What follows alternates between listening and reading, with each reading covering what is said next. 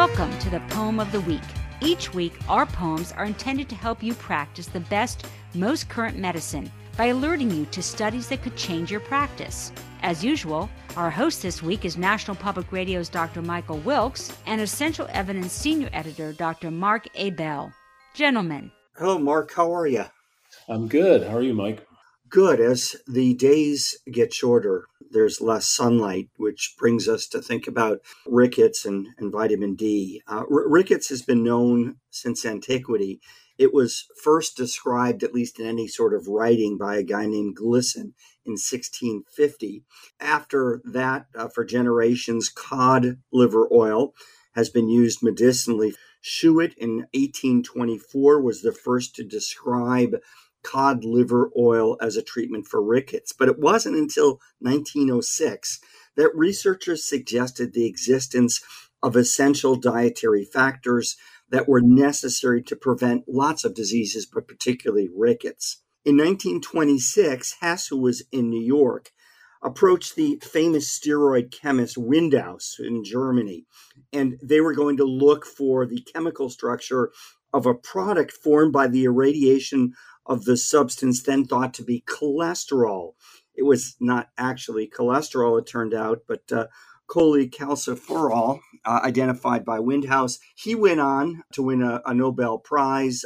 Others who were involved in that were sort of left beside, a lot of politics there. But it wasn't until around 1926 that we sort of discovered that vitamin D deficiency was a cause of rickets due to a lack of exposure to sunshine or a lack of exposure to vitamin D-rich food. It is still, vitamin D deficiency that is, endemic in many parts of the world.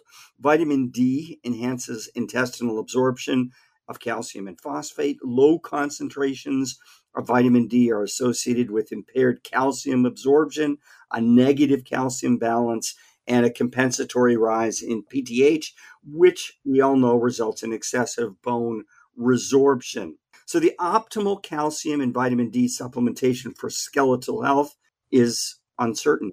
There are lots of community-dwelling adults who are getting adequate calcium and vitamin D from dietary intake and sun exposure. They do not need to take any supplements. However, calcium and vitamin D supplementation is typically suggested as a part of treatment for osteoporosis, particularly for patients who are also receiving osteoporosis meds. So you found a poem. It was published in the New England Journal of Medicine 2022. For those that want to read along, it starts on page 299. It attempts to answer the question, does supplemental vitamin D reduce the risk of fracture in older adults? Mark, a very influential study. What did they find?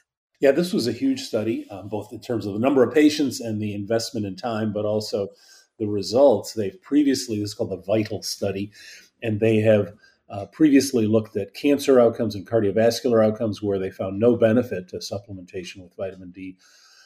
This study, this particular report looks at fracture, and they had 26,000 men 50 and older or women 55 and older, and they were randomized to get either 2,000 IUs of vitamin D per day, 1,000 milligrams of omega-3 fatty acid per day, both or two placebos.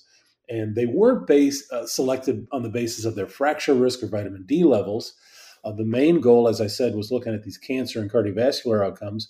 Fractures were assessed based on a patient self-report. They asked them every year, have you had a fracture? If they said yes, they confirmed it by medical record review. And the average age, as you said, it was an older cohort, 57 years, and it was evenly split between men and women.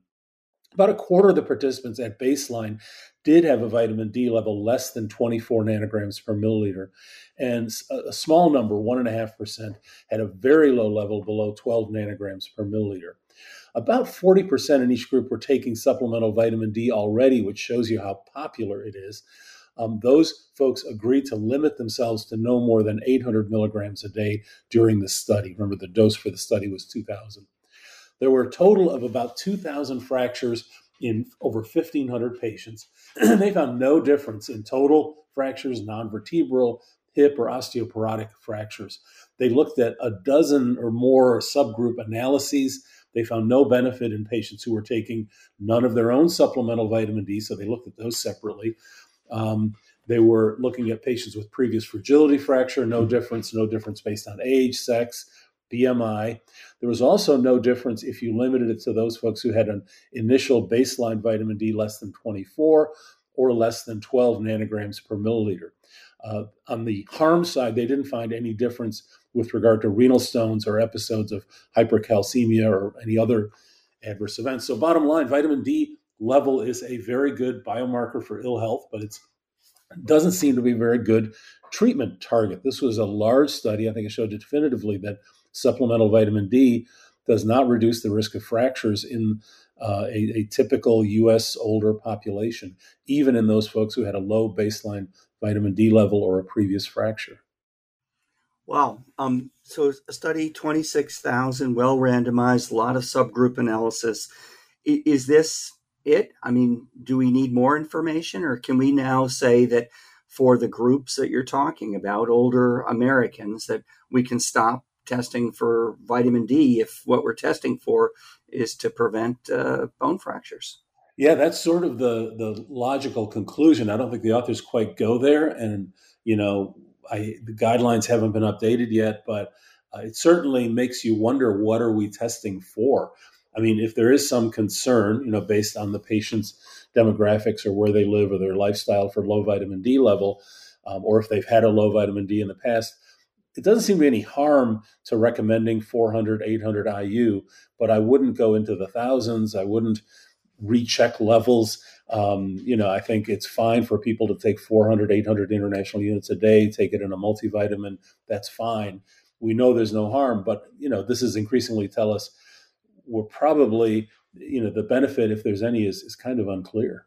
Thanks, Mark. That's a game changer. As we've talked about in Poems for years now, changing people's practice behavior is a slow go. But this is the kind of evidence, I think, that we need to build a compelling case that we can slow down on this. Yeah, it's tough when the pathophysiology of this has been so ingrained in our education, and it makes sense. And pathophysiology can tell you what should work, doesn't tell you what does work.